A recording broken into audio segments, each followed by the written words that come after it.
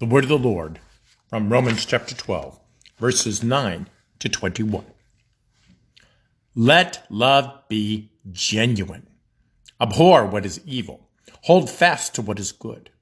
Love one another with brotherly affection. Outdo one another in showing honor. Do not be slothful in zeal. Be fervent in spirit. Serve the Lord. Rejoice in hope. Be patient in tribulation. Be constant in prayer. Contribute to the needs of the saints and seek to show hospitality. Bless those who persecute you. Bless. Do not curse them.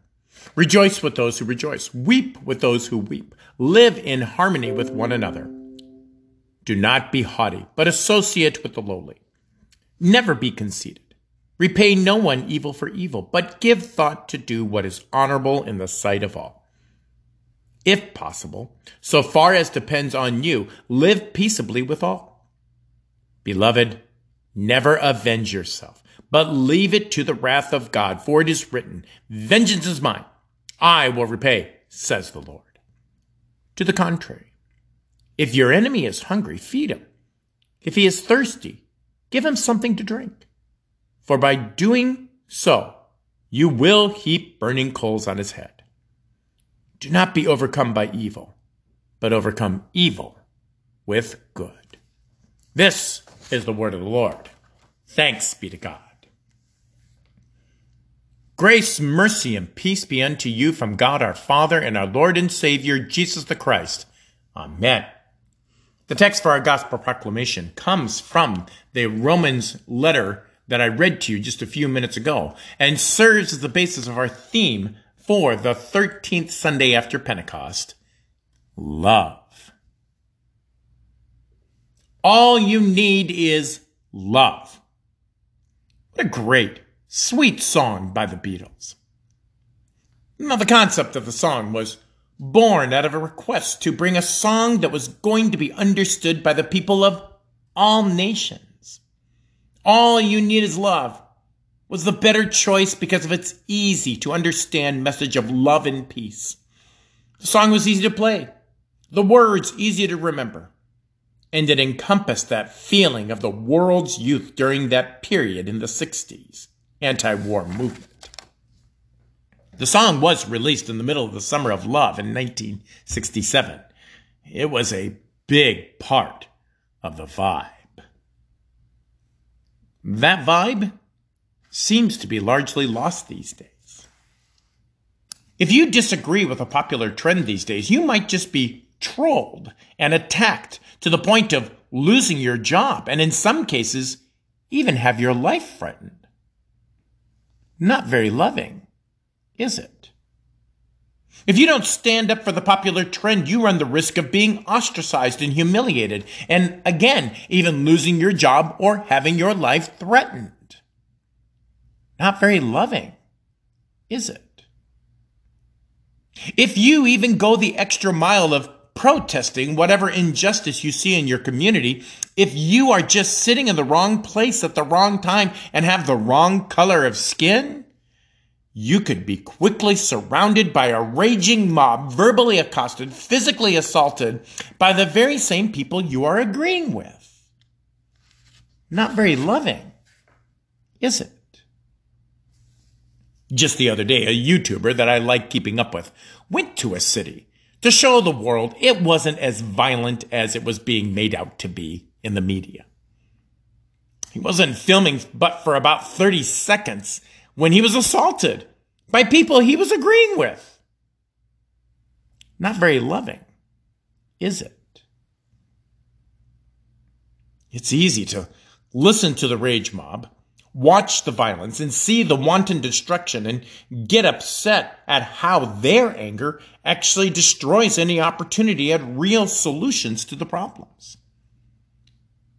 But anger only begets more useless and destructive anger, which begets even more useless and destructive anger, which begets even more useless and destructive anger ad infinitum. It's a never-ending cycle fueled by the temptations of the world, our sinful nature, and sometimes even the devil himself. I think that's why so many of us think longingly back to the days of the summer of love. I wasn't alive yet, but the residual effects of that time continued on into the next decade, which I grew up in. Injustice was attacked by songs of love and peace, with a desire to see the elevation of everyone together, unified against tyrannical forces that opposed them, abused them, and showered violence down upon them. With leadership like Martin Luther King and other clergy leaders, Woodstock and musical performers like the Beatles, and folk music from Bob Dylan, the message was, we must oppose hatred with love. Now it seems, he who shows the most hatred and violence for his enemy wins. I think we all know that violence, terrorism, murder, division, and hatred win nothing, and eventually destroys everything we ever held dear. But Paul assures us of another way that defines it better than I have ever seen anywhere outside of God's holy word. Paul, under the inspiration of the Holy Spirit, says love is without hypocrisy, abhors evil, and is cemented in what is good. Pastor Moore and I discovered that the word for cemented in the original language has the sense of twisting two ropes together to make them as one, stronger than they were before they were joined in such a way. That is our response to all the division and hatred perpetrated these days. And by God, we will not be overcome by hatred and division in all its sinful forms.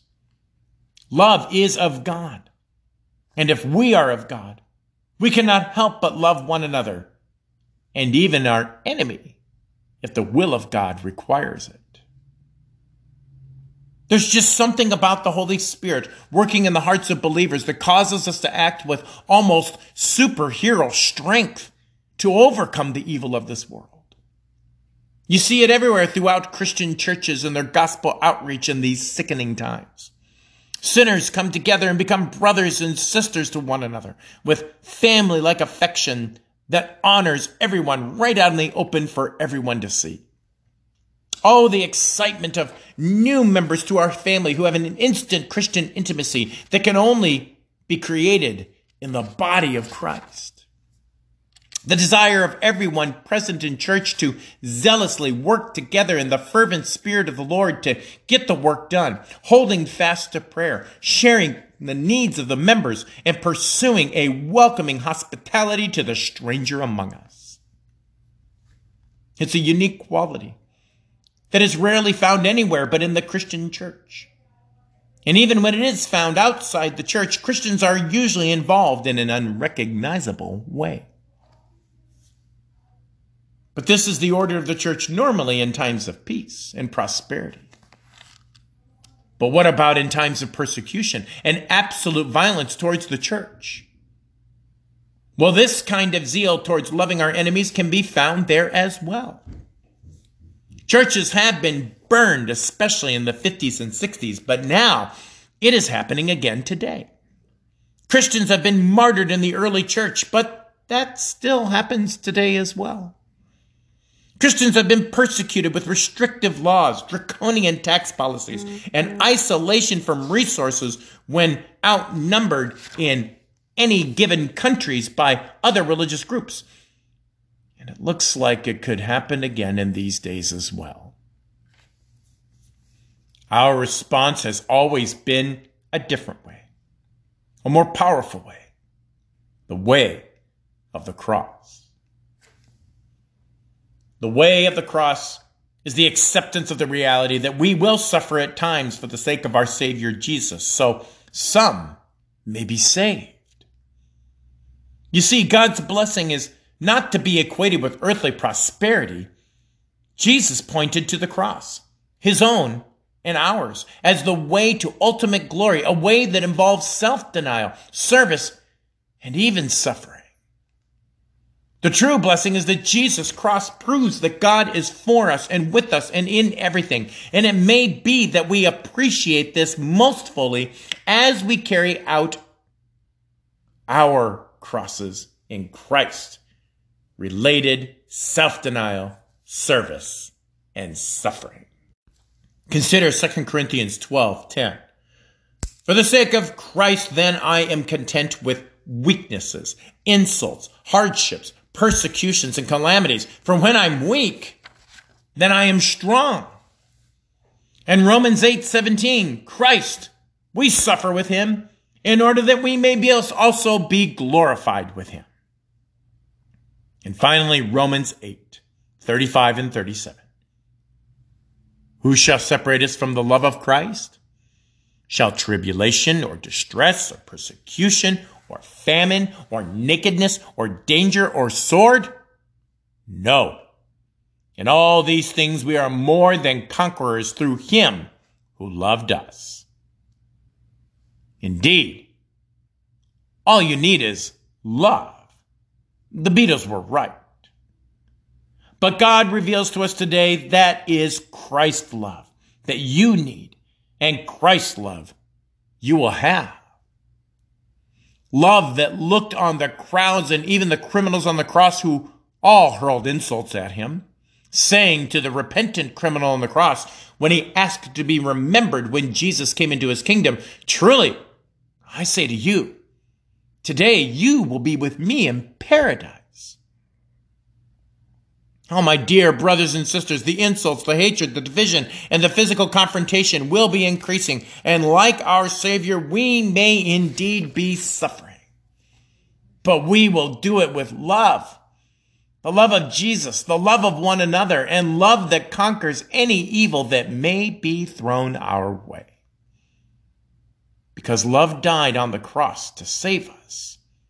And our love, by extension of our Jesus, will save even more, even our enemies. That is love without hypocrisy, which is love cemented with all that is good, rejoicing in hope, enduring tribulation, and blessing our persecutors, just like Jesus did in love for us. Amen. Now may that peace which surpasses all understanding guard your hearts and minds in Christ Jesus always. Amen.